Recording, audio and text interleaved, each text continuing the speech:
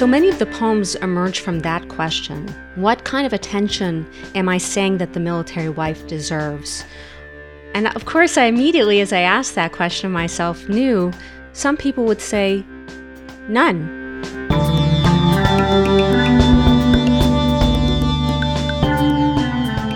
They don't deserve it. They're not the ones fighting the war. They know what they're signing up for.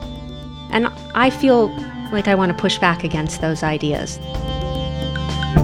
From Appalachian State University in Boone, North Carolina, this is Sound Effect. Here's your host, Megan Hayes. Jean Dubrow is a prize-winning poet who has authored 6 books and has been published in the New York Times Magazine, Southern Review, and American Life and Poetry, among many others. She's on our campus as a keynote speaker and workshop facilitator as part of a reading, film, and discussion series presented by Appalachian and sponsored by the National Endowment for the Humanities. The series emphasizes the role of Western North Carolina and its people and encourages veterans and their families to explore the ways stories help us construct our understandings of war and its myriad and often ambiguous effects. Jean Dubrow's most recent collection of poems is Dots and Dashes, which, along with her collection entitled Stateside, which was published in 2010, examined her own experiences as a Navy wife looking at the before, during, and after of her husband's deployment. Her perspective and work bring voice to being married to the military, including coping with the actions of spouses in the military and problems associated with social class. The daughter of American diplomats, Jean Dubrow was born in Italy and grew up in Yugoslavia, Zaire, Poland, Belgium, Austria, and the United States. Her husband is a career military officer. She earned a BA in the Great Books from St. John's College, an MFA from the University of Maryland, and a PhD from the University of Nebraska-Lincoln. She is currently Associate Professor of Creative Writing at the University of North Texas and consults and mentors poets at many ages and all stages of development. Jean Dubrow, welcome to Appalachian State University and welcome to Sound Effect. Thank you so much for having me. I appreciate you being here today. I'd like to start with a few general Ask the Poet questions, Sure. if I could. I think many people recall being assigned to write poetry in grade school or high school. I remember mine being particularly terrible and the experience being a little painful. But do you recall writing your first poem? I do. I was 11, and for some reason I wrote a poem about seagulls. I have no idea why. I don't care about seagulls. I don't really like seagulls. But I remember writing it and just finding that it felt really good to write it, and that I didn't quite understand when I finished what was this thing I had made.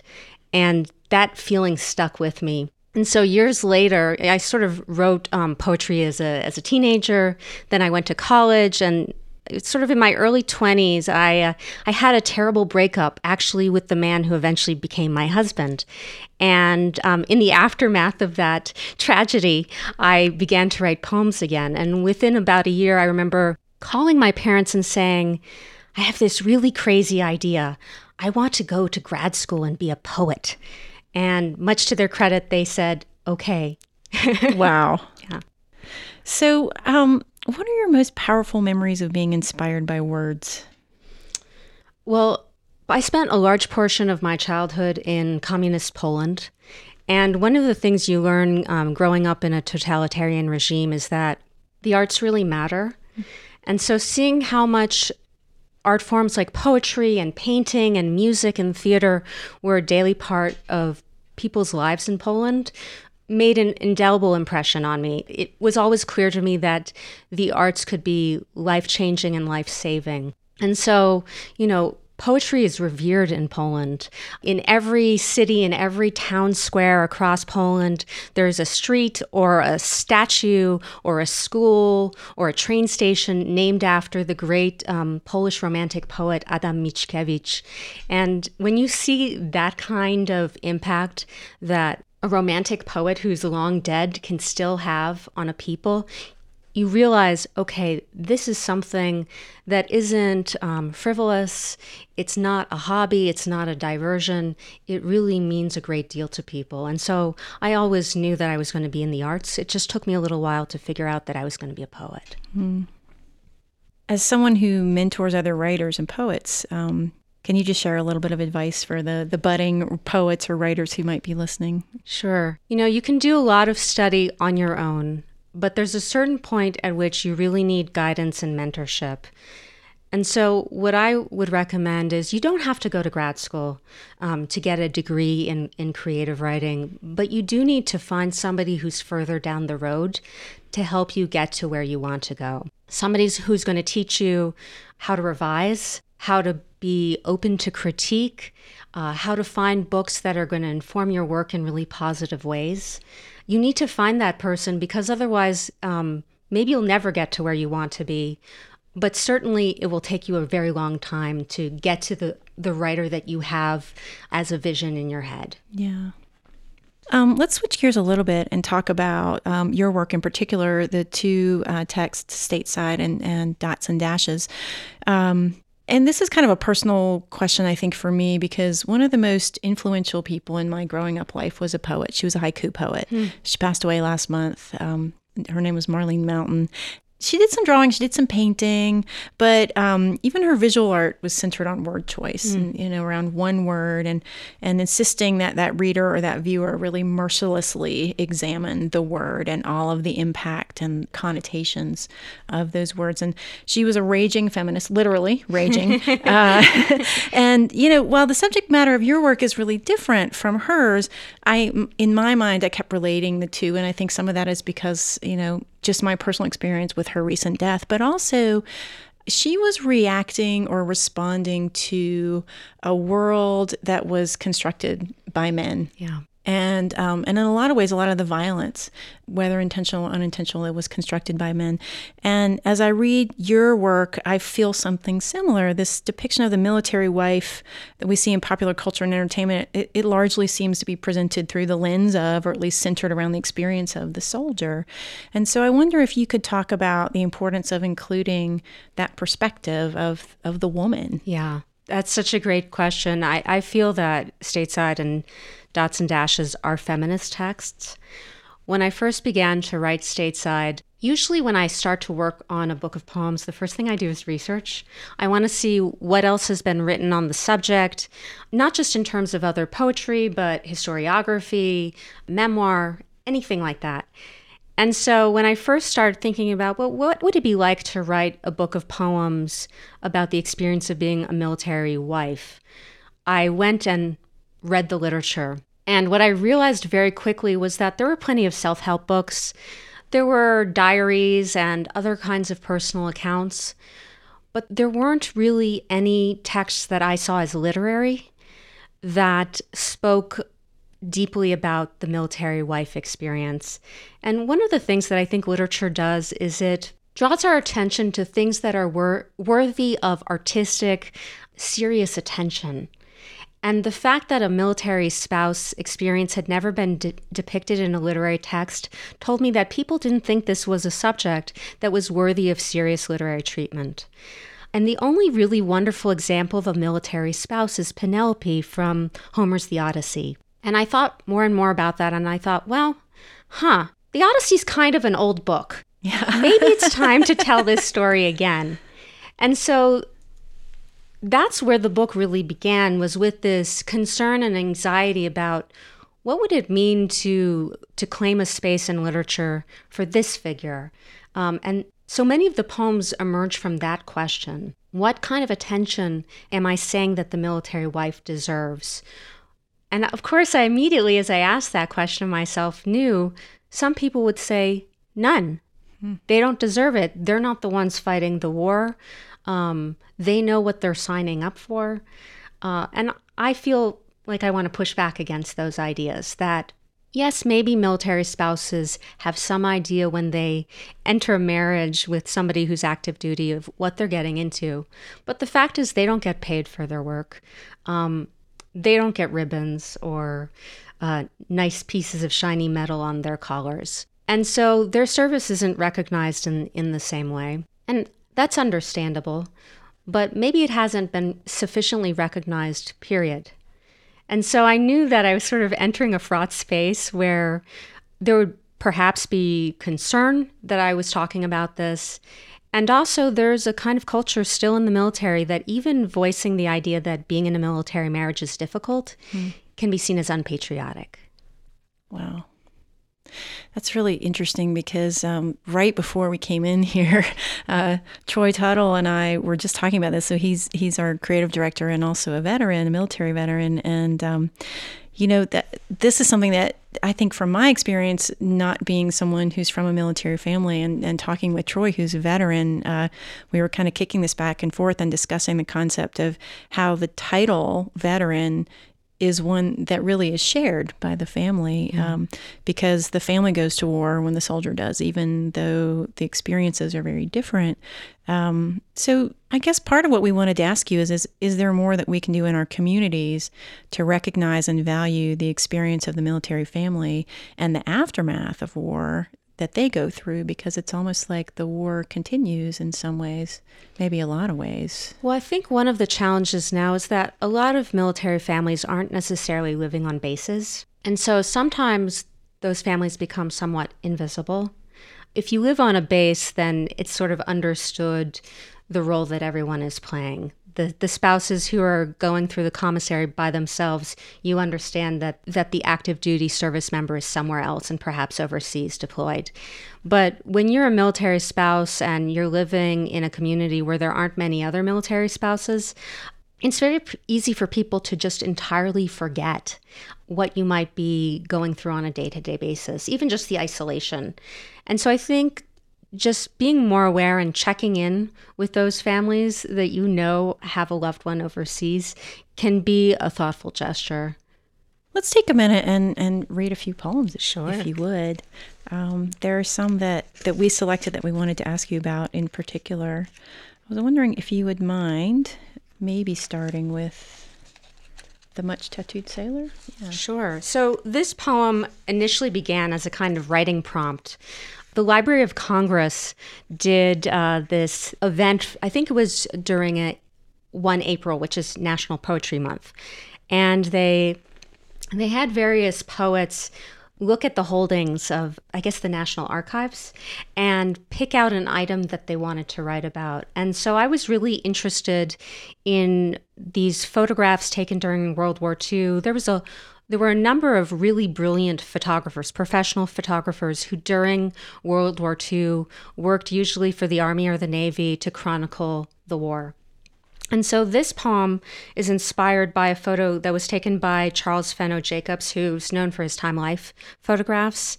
It was taken in December 1944, and the photograph is called Much Tattooed Sailor Aboard the USS New Jersey, and that's also the title of the poem. And the poem is in 3 parts. 1.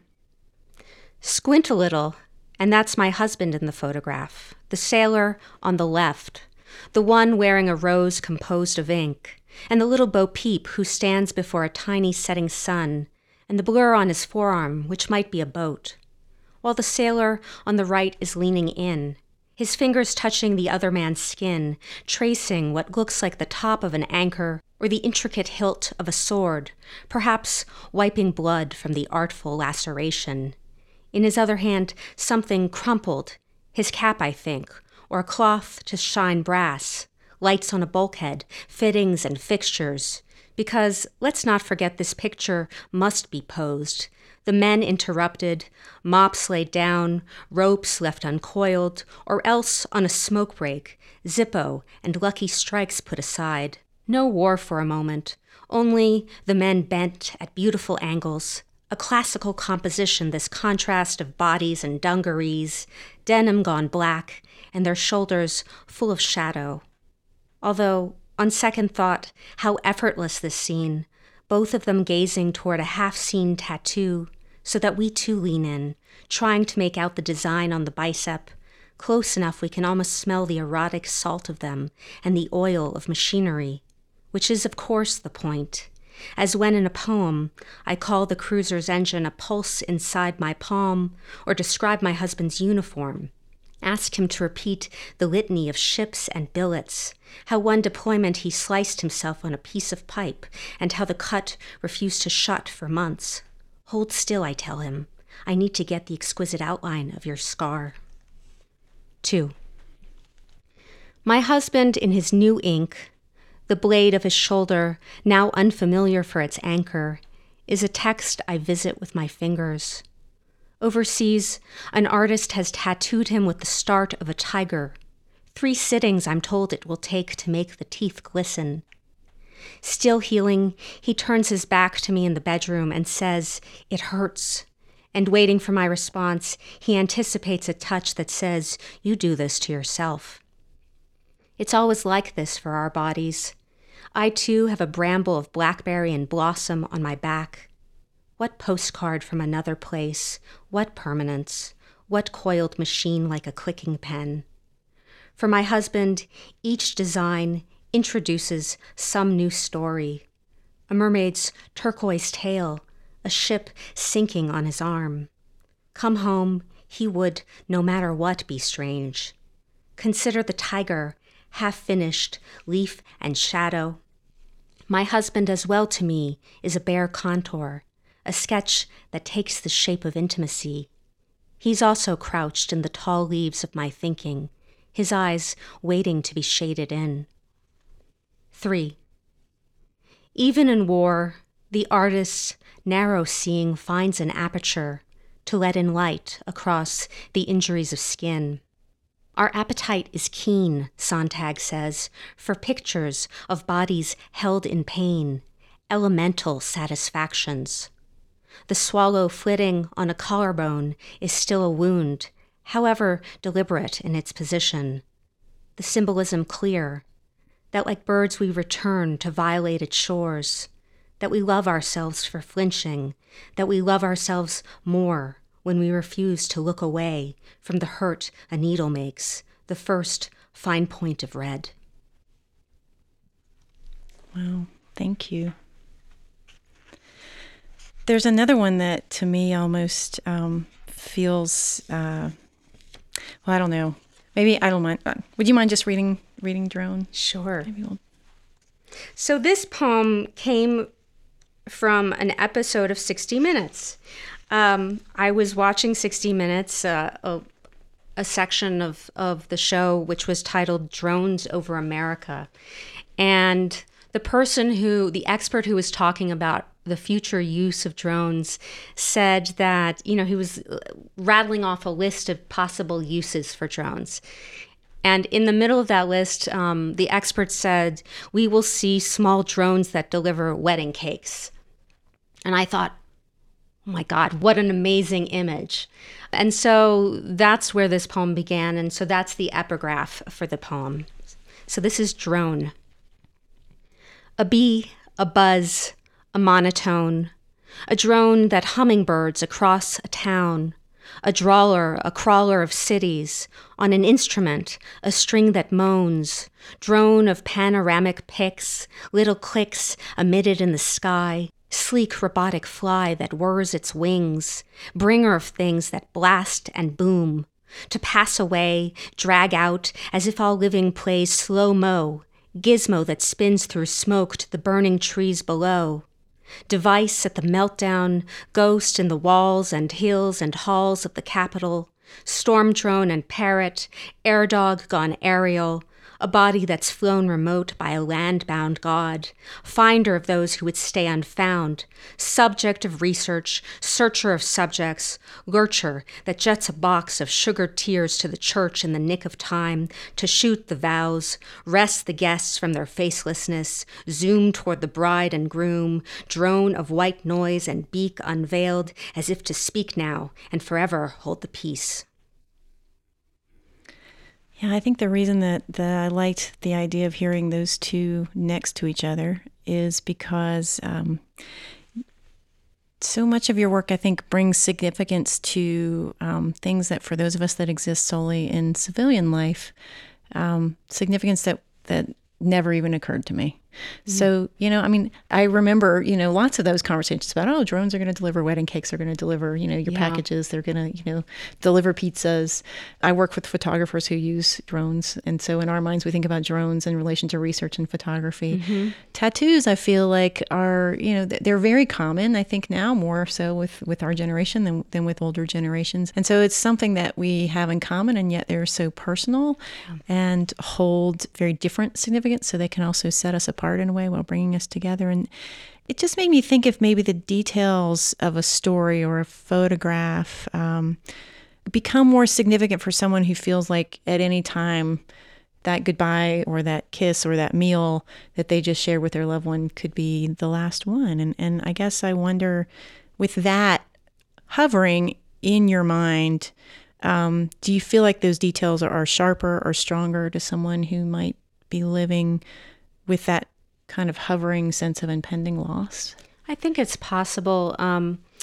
When I first was working on Stateside, part of the motivation for writing that first book was that my husband, who's career Navy, it looked like he was going to be sent on something called an individual augmentation. At the time, in our war in Iraq, there was a significant shortage, particularly in the Army. And so people from other branches, particularly the Navy, were filling in, and often they were administrative positions. But when my husband was told he might be sent on an individual augmentation, it looked like he was going to be sent to Afghanistan or Iraq. And all of a sudden, this kind of safe perimeter that I'd established around the idea of our marriage completely fell apart, because I'd sort of come to terms with the idea of him being on a ship, but I hadn't come to terms with the idea of him being in country. And so suddenly I was visualizing him in a Kevlar vest and, imagining him as doing a different kind of service than the one that I'd sort of figured out how to make sense of. And so I had a complete meltdown. And that was how I started writing the poems, was from this place of panic. And what I later learned was something called anticipatory grief. And this is a kind of grief that you engage in where you are grieving for the things that you could imagine might happen in the future. So, of course, because I have a good imagination, I was imagining the worst. As it turned out, he never went on that individual augmentation, which is very typical of military life. There's an old Yiddish expression, when man plans, God laughs. Yeah. And that's really the experience of being married to the military. You learn very quickly not to believe that anything is going to happen until it's actually happening.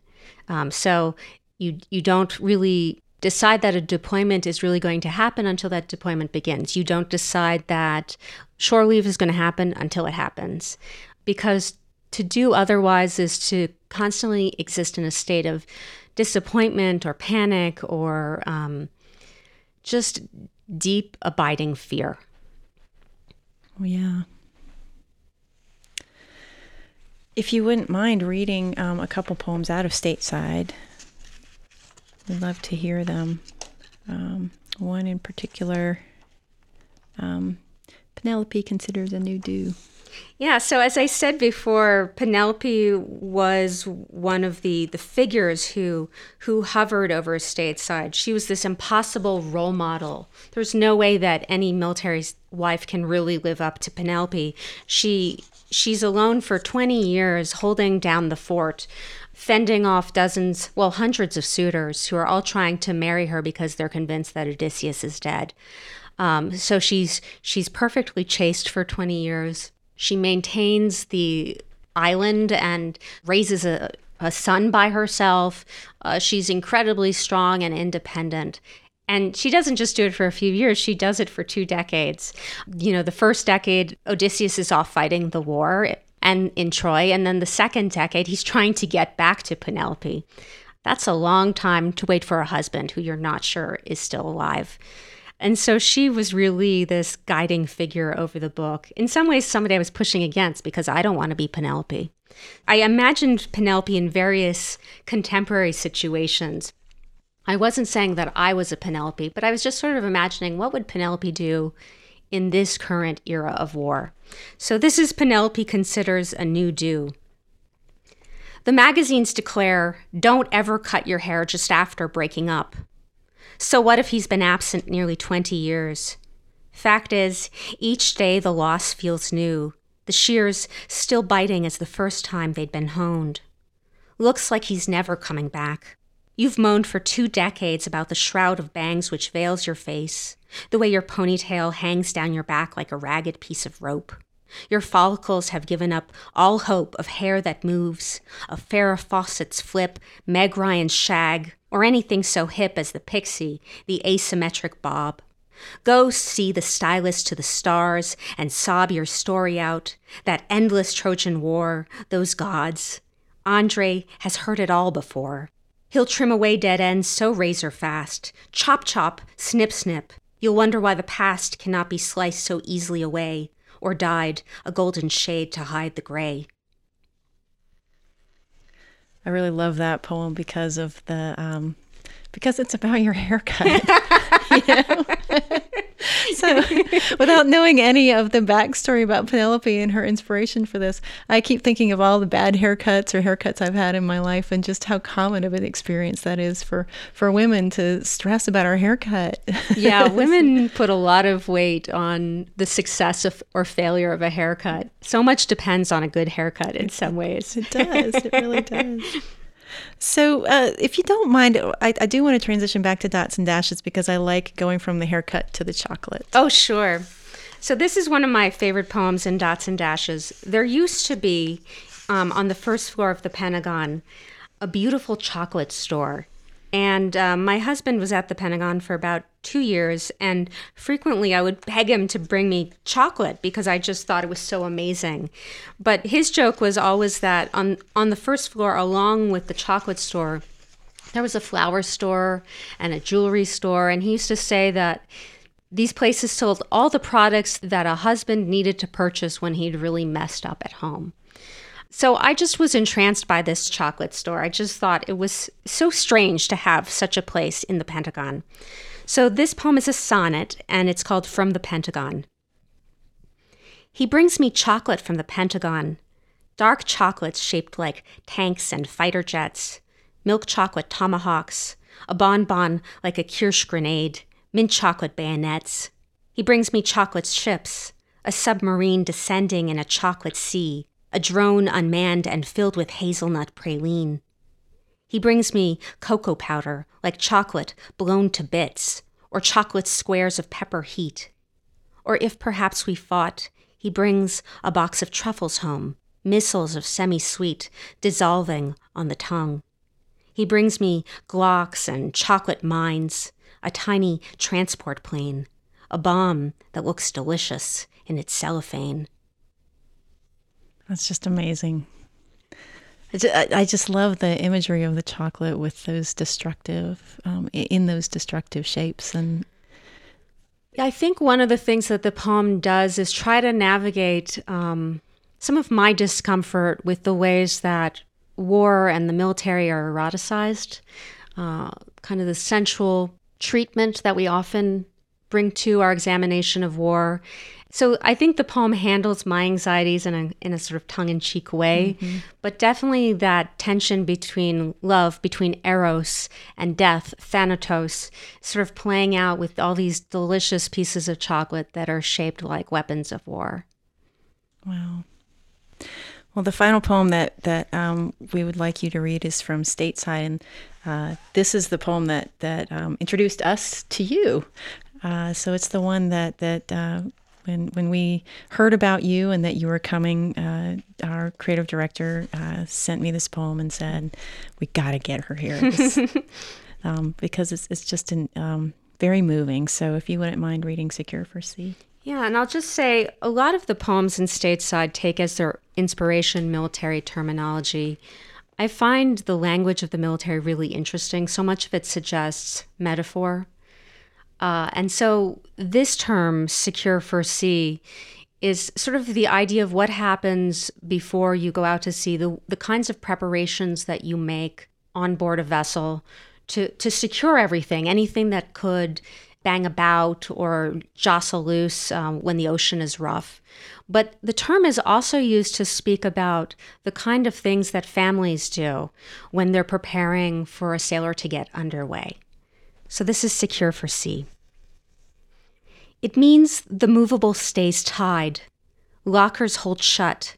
The waves don't slide a metal box across the decks or scatter screws like jacks. The sea like a rebellious child that wrecks all tools which aren't fastened tightly or fixed. At home, we say secure when what we mean is letting go of him. And even if we're sure he's coming back, it's hard to know. The farther out a vessel drifts, Will contents stay in place or shift? Wow. Are there any that you would like to add that that we didn't ask you to read? Let me see if there's one more. You...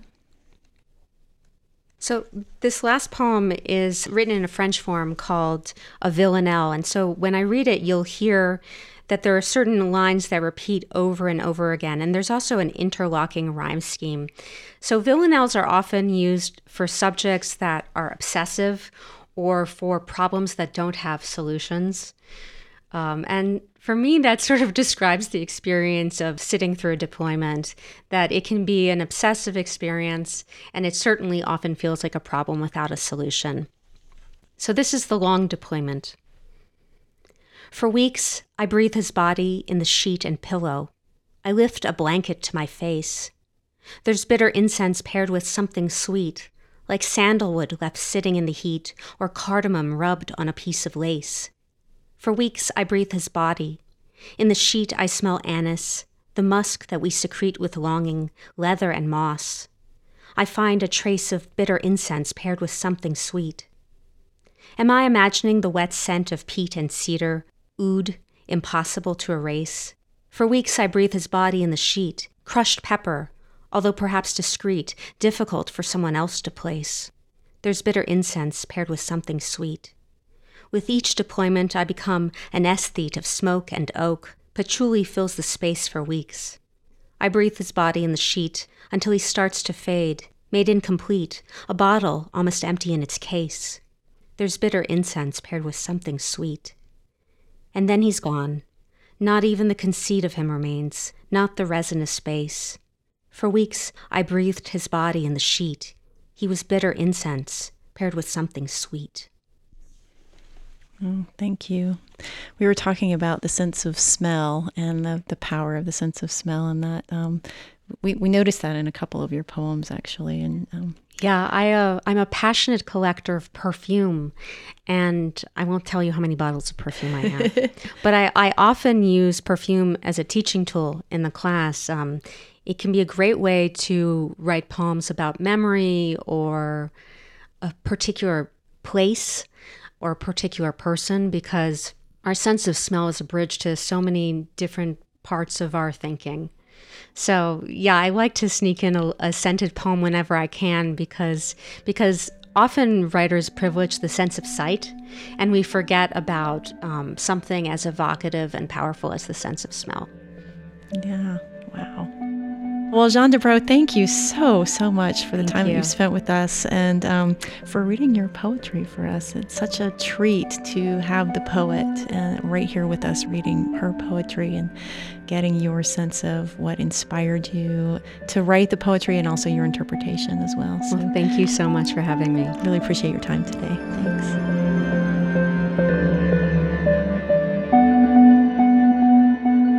Today's show was written and produced by Troy Tuttle, Dave Blanks, and me, Megan Hayes. Our sound engineer is Dave Blanks, with assistance from Wes Craig. Our web team is Pete Montaldi, Alex Waterworth, and Derek Wyckoff. Research assistance comes from Elizabeth Wall, and video and photo support come from Garrett Ford and Marie Freeman. Our theme song was written and performed by Derek Wyckoff of Naked Gods. Our podcast studio is dedicated to Greg Cuddy. Special thanks to Stephen Dubner for the inspiration, advice, and moral support. Sound Effect is a production of the University Communications team at Appalachian State University in Boone, North Carolina. Thanks for listening. For Sound Effect, I'm Megan Hayes.